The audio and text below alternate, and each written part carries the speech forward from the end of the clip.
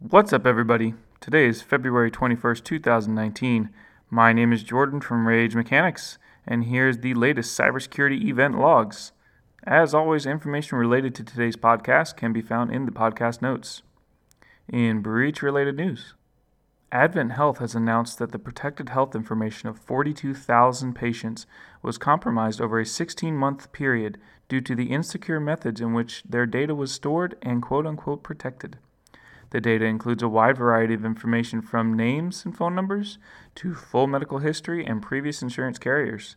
The company is providing a year of identity monitoring services and has stated that they've improved their systems and processes in an effort to prevent this from happening again.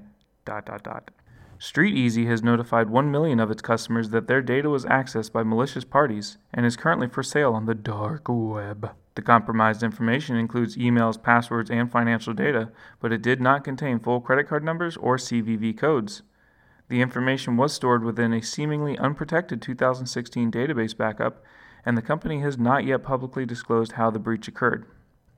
Google is in hot water again after the discovery of a previously undisclosed microphone in their Nest Secure home security system. Although the Nest Secure was advertised as being compatible with Google Assistant, the microphone was never included in the device specifications or publicized by the company. Google has released a statement saying, quote, "The on-device microphone was never intended to be a secret and should have been listed within the technical specifications. That was an error on our part," unquote. This just adds to the pile of recent controversies surrounding the company, but Google insists that it was never enabled by default.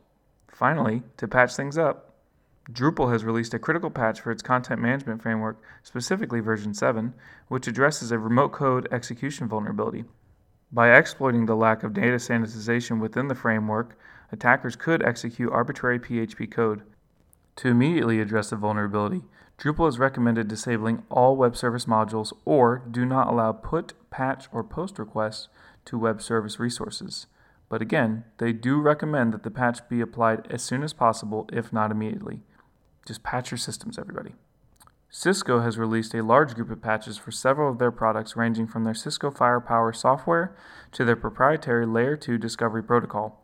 Many of the vulnerabilities allow a remote attacker to take full control of an affected system.